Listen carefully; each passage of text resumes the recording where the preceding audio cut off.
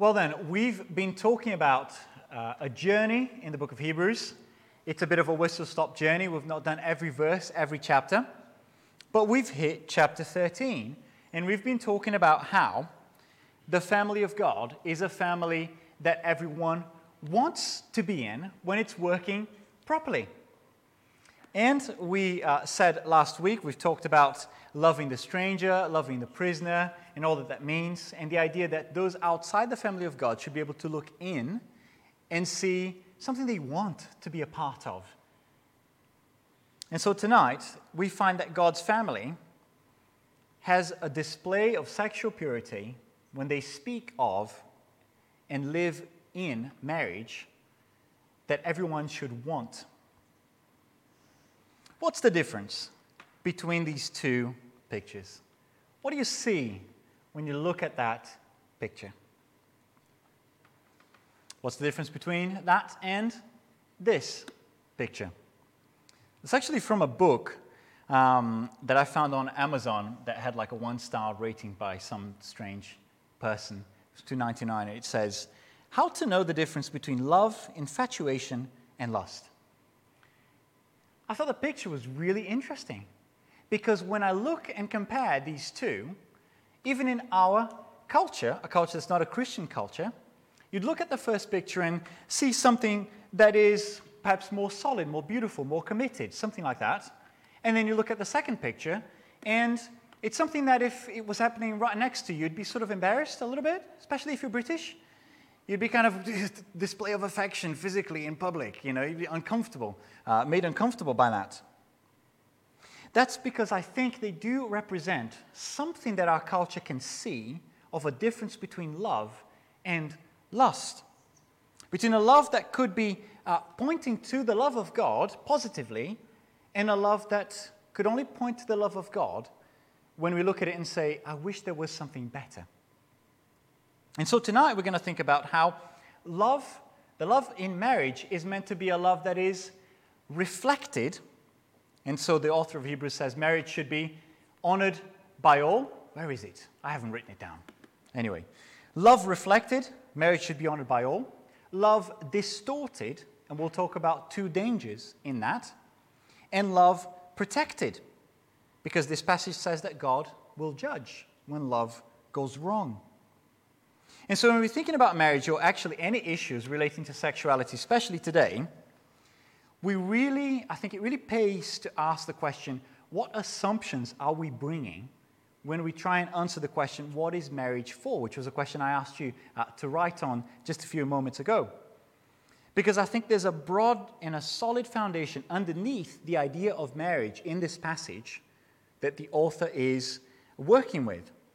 And so here are some of the truths that we've already seen in the book of Hebrews that underpin this command to honor marriage.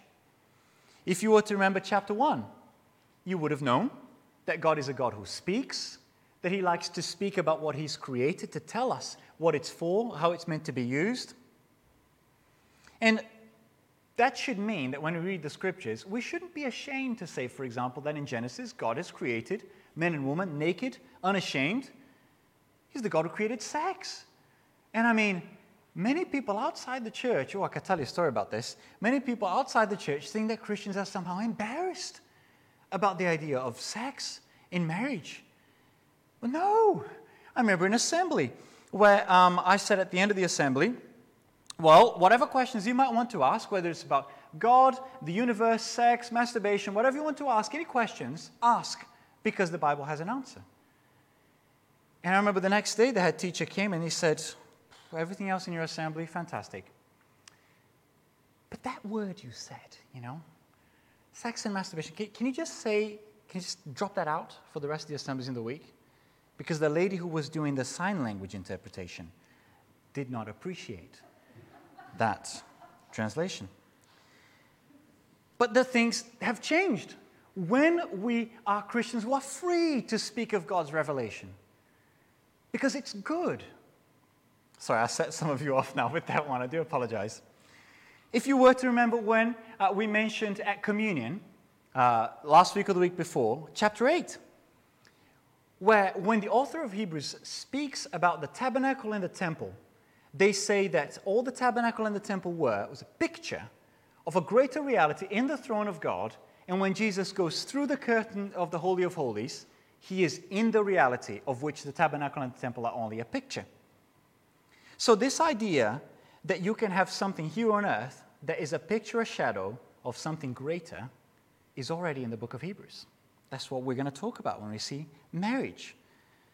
But not least, we've also seen in the book of Hebrews, particularly in chapter 4, that God's word cuts through our thoughts and attitudes because God really doesn't want us to be hurting in sin and unbelief when he has something much, much better for us.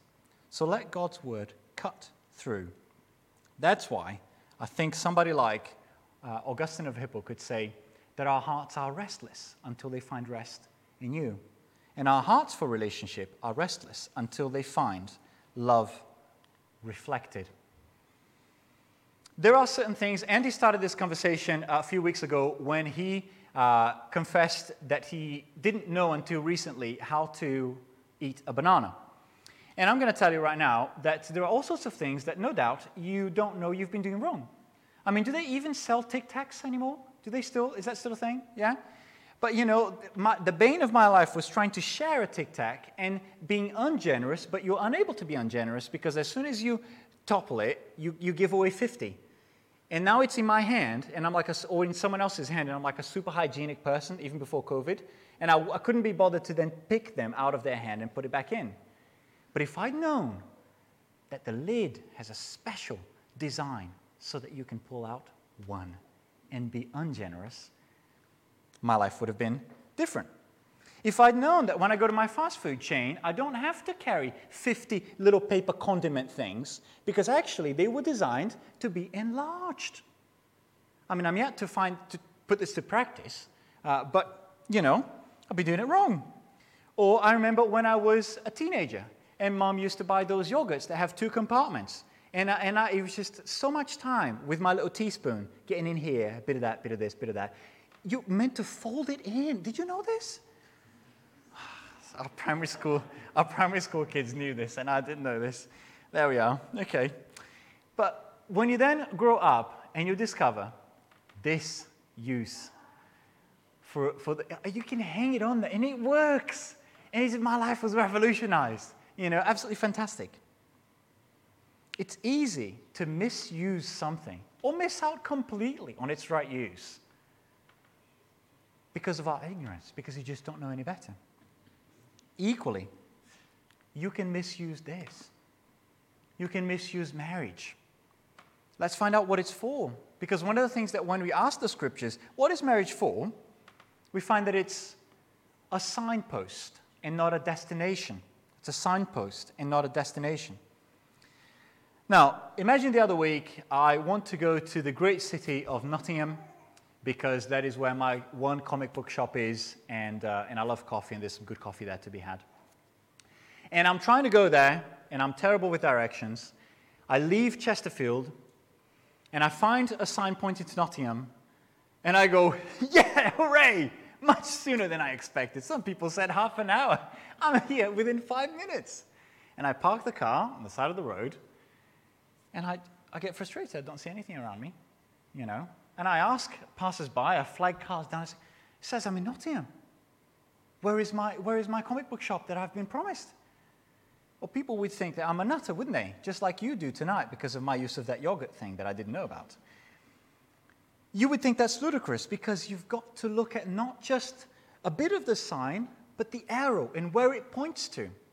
And in the same way, a lot of people would get married, get frustrated, or would long to be married and get frustrated that they never can because they misunderstand. They don't look at the arrow where it points to. I believe that if you do look at the arrow it points to, you'll see that marriage is good and to be honored, even if you are single, a child, or single for a season, or single for life, and especially if you are married. Now, I have a few people in the church who are single, and so I asked a few of them. Here's one of them, and I said, I'm doing a sermon on marriage. Give us a single person's perspective, okay? Just tell us, what do you think? And so here's Julie, who is also sitting here tonight, but I thought it's quicker if I just record her, you know what I mean? So here she is. Thanks for asking. The Bible is clear that marriage, in other words, the lifelong and exclusive union of one man and one woman, is the closest human analogy of Christ's relationship with his church. So that's a love that unites across difference, male to female, human to divine. Marriage is therefore a picture of the shape of the gospel, love across difference. It's a tough calling and it needs the support of the whole church. Singleness is a picture of the sufficiency of the gospel, the richness and depth of the family relationships that are ours within the church family, and the witness that Jesus is enough. It too is a tough calling and it needs the support of the whole church. So please don't apologise to single people for preaching the importance of marriage. I think just aim for that balance. Marriage is a witness to the shape of the gospel, singleness to its sufficiency. And we need both, and we all need to be rooting for one another in our different situations. Preach, brother, preach. She's done it. She's done it. I think we could just stop there. We could just stop there, you know. That was plenty. And we're going to dig into that a little bit, because one of the things that our culture just doesn't get is that marriage can be about more than simply, well, I just want to have sex with you again and again, so let's get married. Or something like that. So much so that there is no other conception of love in the TV shows and movies that we watch. And so this idea that marriage can reflect the love of God is a really strange thing for those who don't believe in the scriptures. They can't see, for example, that God has the love of a father, and he speaks of that aspect of his love. You look at the book of Hosea there, when Israel was a child, I loved him, and out of Egypt I called my son. So the love of a father for his son is a picture of God's love. The love of a mother for her son or daughter equally is a picture of God's love for us. Isaiah 49:15 reads, "Can a mother forget the baby at her breast and have no compassion on the child she has born? Well, though she may forget, I will not forget you." God loving us like the love of a mother for her child. So God's love is built into creation as a way of being reflected in all sorts of relationships, and not least marriage, where a man and a woman made in the image of God come together to also reflect a deep aspect of God's love. Keep a finger open in Ephesians 5, and I'll be referring back to it, because as Julie spoke, that was all I could hear. Ephesians chapter 5, from verse 21 onwards. And there are lots of controversial things there, and if you want to know my thoughts on some of them, you can go to our 1 Peter series and go to chapter 3 in 1 Peter, because there's similar controversy there. But I think in this passage in Ephesians 5, and I'll be referring to you so that you can glance down at your Bibles, we learn that God's love is several things that are reflected in marriage. Look at, for example, verse 25. Husbands, love your wives just as Christ loved the church. We find that this love isn't just the byproduct of the evolutionary process. It's God ordained. He creates the institution of marriage. And it's so deep in the intimacy that it's meant to portray that even in the Old Testament, it's a picture of our relationship with God. So much so that when God's people Israel are unfaithful to him, I've already used the language there, it's called spiritual adultery. Like in the book of Hosea, what a beautiful book to read. Look at this verse. When the Lord began to speak through Hosea, the Lord said to him, "Go, marry a promiscuous woman and have children with her," as a metaphor, "for like an adulterous wife, this land, the people of the land, is guilty of unfaithfulness to the Lord." All the way up from the prophets to the book of Revelation, where in chapter 17 we have this metaphorical being, Babylon, the great prostitute, who leads astray all of God's people with lies.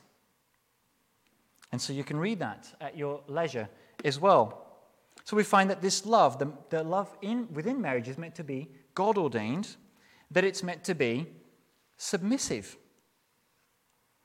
But as Julie said, we've been comparing this love to the cross, So that already in this God-ordainedness and submissiveness that is found in marriage, if you picture a cross, you've already got this top-down, God ordains this institution that is meant to reflect his love, and we, side by side, the beam that goes across the cross, where husband and wife express that. This is a love that, again, a culture that doesn't know God can't possibly understand how submissiveness, setting boundaries and constraints, can actually be a positive thing. Like the constraints of a little fishbowl are healthy for the fish. You see that in verse 22. Wives, submit yourselves to your own husbands. And in verse 24, as the church submits to Christ. So husband, wife, Christ, church. There's a beautiful metaphor there. And it continues when we say that his love is transforming within marriage. Look at verse 26. To make her holy, that's the goal of Christ and the church, cleansing her by the washing with water through the word, and to present her to himself as a radiant church, without stain or wrinkle or any other blemish, but holy and blameless. And so by the word, we are transformed and made holy, ready to love God in a love that is preparation for our enjoyment of him throughout eternity. So Christ loves the church by investing in her good, by being an agent in her transformation, and in a similar way, that's what marriage should be like. The husband, an agent of chiseling and transformation for his wife, and vice versa. And in that way, we see in that horizontal beam the sanctifying of each other, just kind of portraying how Christ sanctifies his church. And so marriage in the Bible shows the shape of the gospel. It's divine, it's God-ordained, it's submissive, it's across difference, the different male and female, and transforming. But if marriage isn't honored by all, how is the world going to see the kind of intimacy that God is inviting people into? Now, you might want to ask a question at this point. Does that mean that everyone is called to be married in order to honor marriage? I don't think so. Because after the fall, marriage does continue to be a picture of God's love for us, a picture of intimacy. But today, we are broken, aren't we? Marriage isn't as it should be. When it goes well, and we see all of these things I said being displayed, repentance, forgiveness, a chiseling and transformation of the spouse, when that happens, we go away desiring the love of God that it mirrors. I see a beautiful marriage, and I go, man, does God love me? What an amazing God he is. I want to experience that throughout all eternity. When marriage goes badly, we go away longing for the better display of it. Just like when we speak of the fatherhood of God, and there's someone sitting here who's had a really terrible father, we take that to God and we say, I'm so glad that you are a much better father. You're a much better husband than any other human being can be. And so we're called maybe not to getting married, all of us, but we are all called to get marriage, to get it, to understand it, and therefore to honor it, even if we are single or a child or whatever other season of life. But that means too, and I'm really challenged by this, I realized this when I got married, and you move from kind of, you're dating, so, you do all the fun stuff, you hang out, you go out on dates and everything, but then at the end of the day, you go back to your separate homes, don't you? Whereas then when you get married, all of a sudden you're in a situation of no escape. It's like you will be intimate. We will share all of our lives together. You will, obey me when I say you must put the toilet seat up or down or whatever it is. I will show you up when I discover that you are just way messier than I expected and you leave the wet towel on the bed. Or you can picture here all sorts of annoying things that people can do. Okay, for my wife is knowing that I am extremely messy, and if I can, I will leave the dishes clogging up the sink for a week. She would have never found that out if we just remained dating and went to separate homes. We never found that out. So she found me out now. The Bible does say your sin will find you out. And yet what challenges me is, if marriage represents the inescapability of intimate relationships, we need to remember one important thing.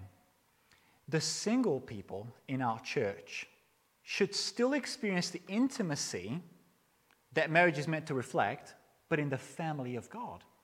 Why do you think it is that Jesus can say in Mark chapter 10 this?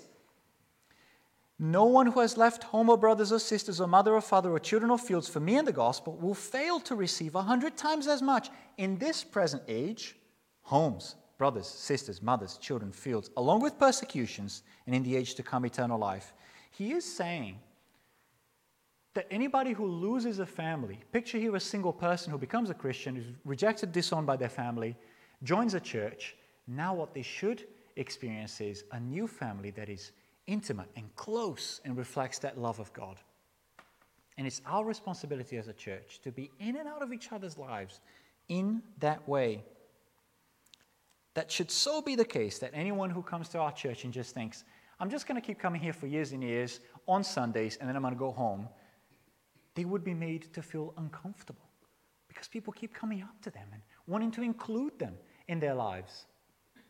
That's how our church ought to be. Do our single people feel like family? Do our marriages here reflect this divine, God-ordained, submissive, across difference, cross-shaped love? This gets us to talking already about the ways that marriage can go wrong. So love reflected, but also love distorted. And I think there's all sorts of mistakes that we can make when we come to marriage. But I think this video that we're going to watch illustrates one of them. Go for it. Sag mal, Papa, habe ich dich noch gar nicht gefragt. Wie kommst du denn eigentlich mit dem neuen iPad zurecht, was wir dir zum Geburtstag geschenkt haben? Gut. Mit den ganzen Apps kommst du klar? Was denn für Apps? Geh mal bitte einen Schritt zur Seite. So.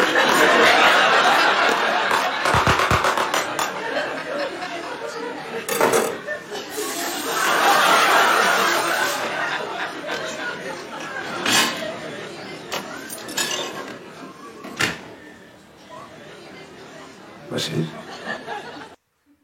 I mean, I love that. Because it's the whole idea that you can be so ignorant of something that it did the job, didn't it? You can have an iPad and use it as a chopping board. It does the job. But you're missing out by distorting the use of the thing. And in a similar way, what a shame it is when people look at marriage, speak of marriage, but don't know what it was built for.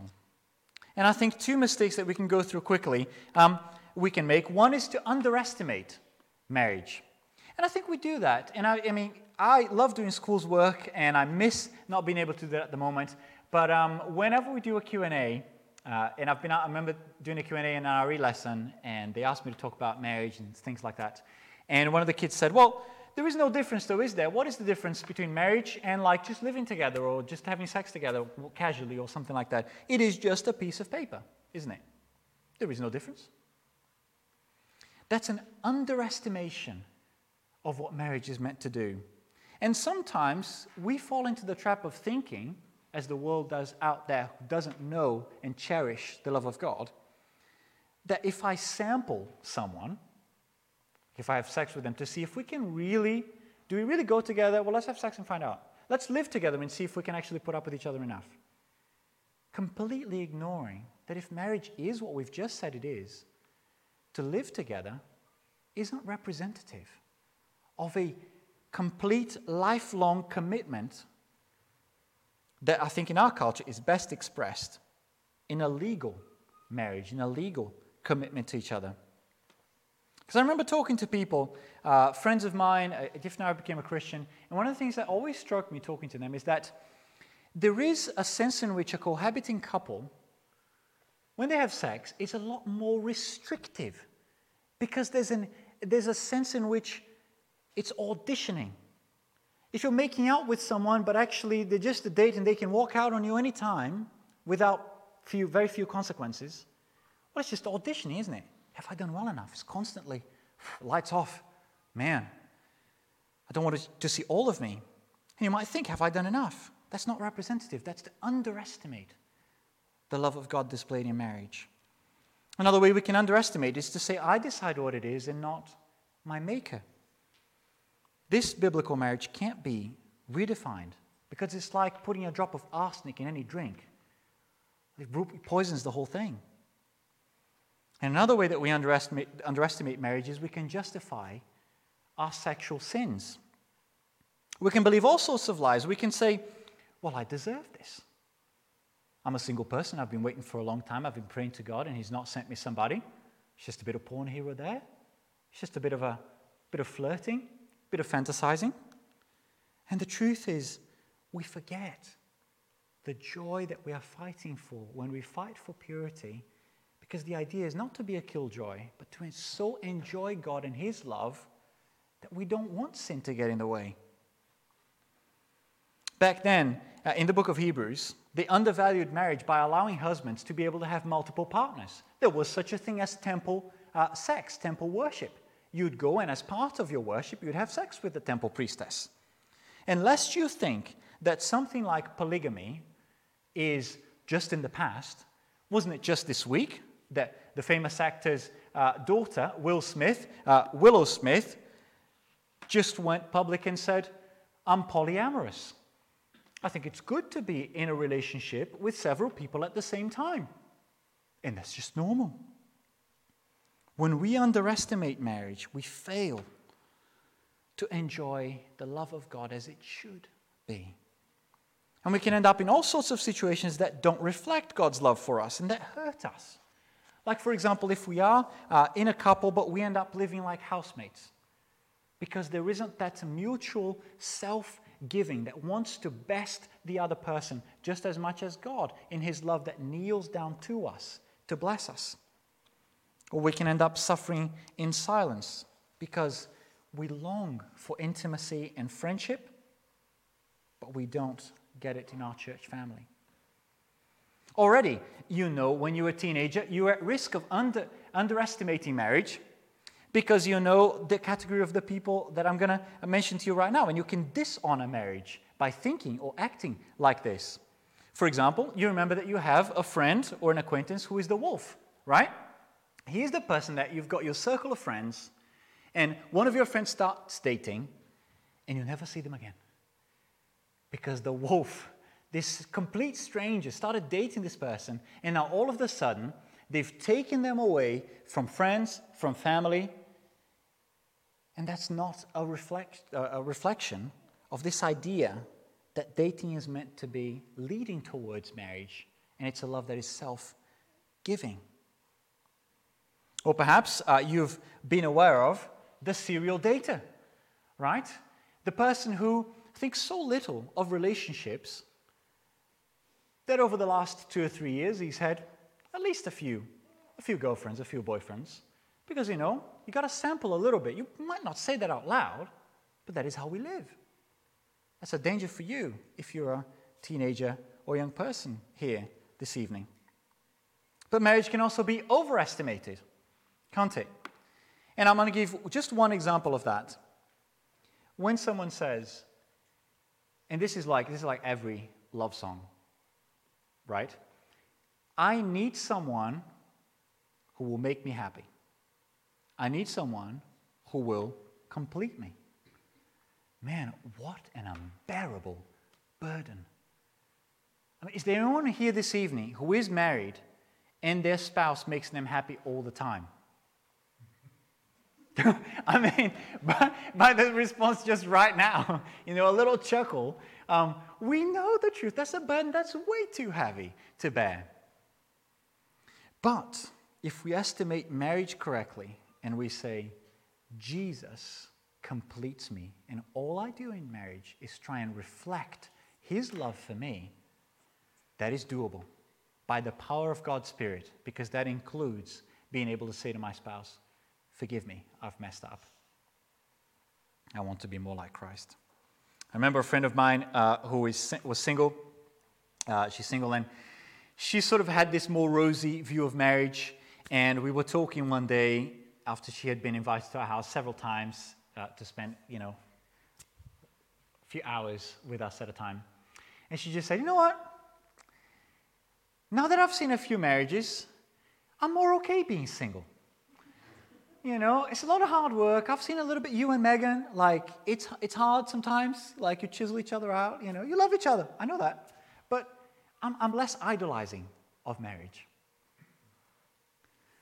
But one of the things that God does, not only does he expect his love to be reflected in marriage, not only does he see that his love can be distorted, but lastly and very quickly, he wants to protect that love, which is why the last part of our passage, God will judge.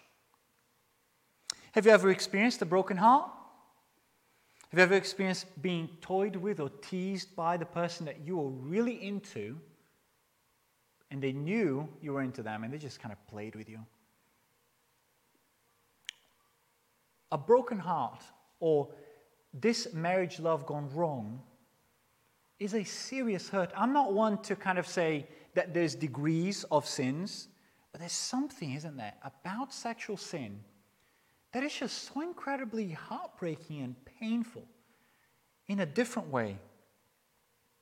The more you experience that desire for love, the more you can see how much damage it can do. Because I think this love gone wrong is a betrayal of the intimacy that God invites us to. It's a betrayal of a whole person. And it's like the old story, isn't it?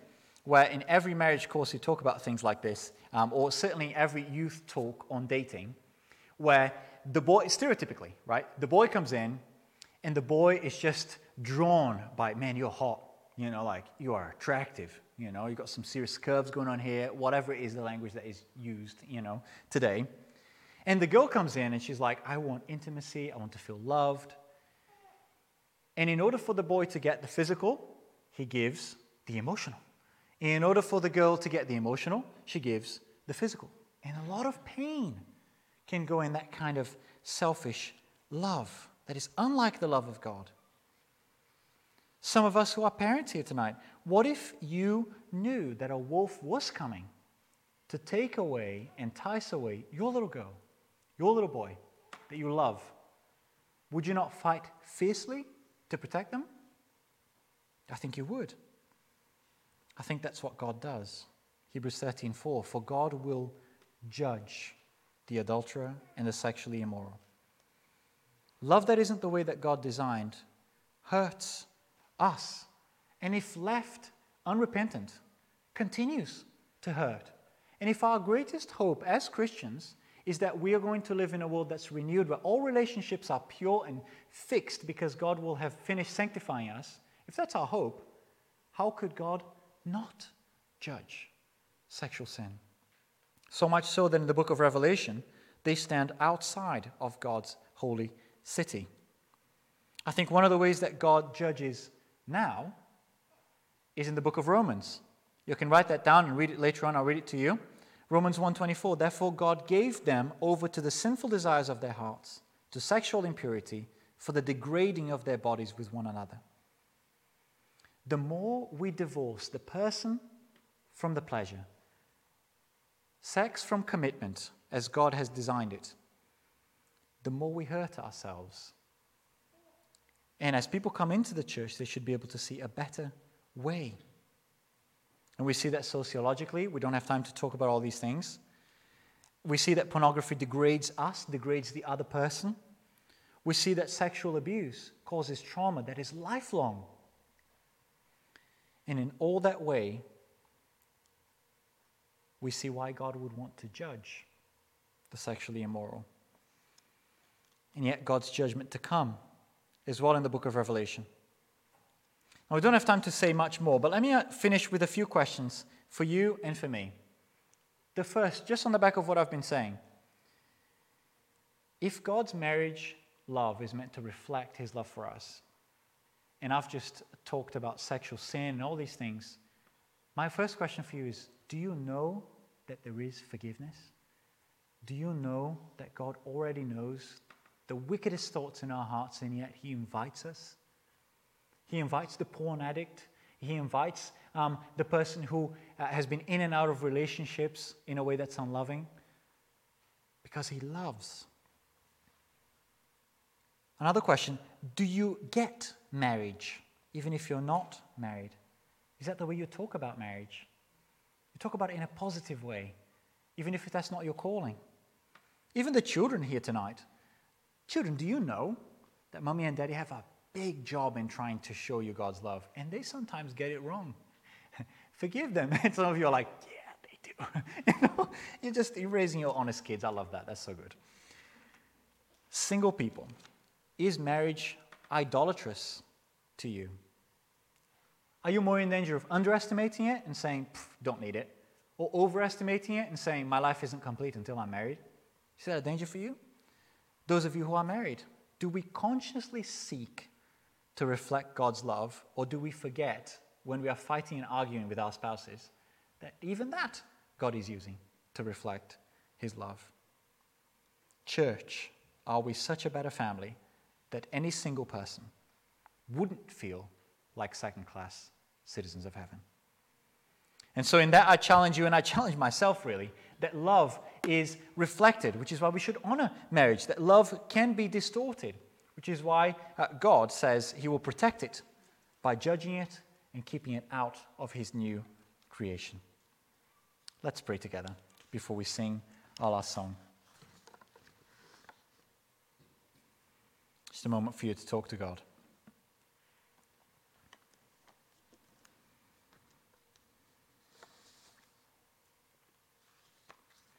Lord Jesus, there are so many challenges here, and you know that all of us, whether we are single, whether we are married, we have inappropriate sexual thoughts. We have temptations. Those of us who are married, we are tempted by people outside of our marriage, and we have to choose to deny ourselves. Father, help us to see so clearly the love that you have for us, that we are not willing to let go of it. We're not willing to give it up for any sin. Help us see tonight that for those of us who have been weak and who have failed you this week, today, who have sinned in some way and not honored marriage in the way that we speak, in the way that we fantasize, help us to know that there is forgiveness, that you have come to rescue us. You've already known that we were going to sin, and yet you welcomed us. Please forgive us for our sins and help us to be a church that so reflects your love that anyone here in our neighborhood, outside looking in, would say, I want to be part of that family. Glued by your Holy Spirit, by your great love. In Jesus' name, we thank you. Amen.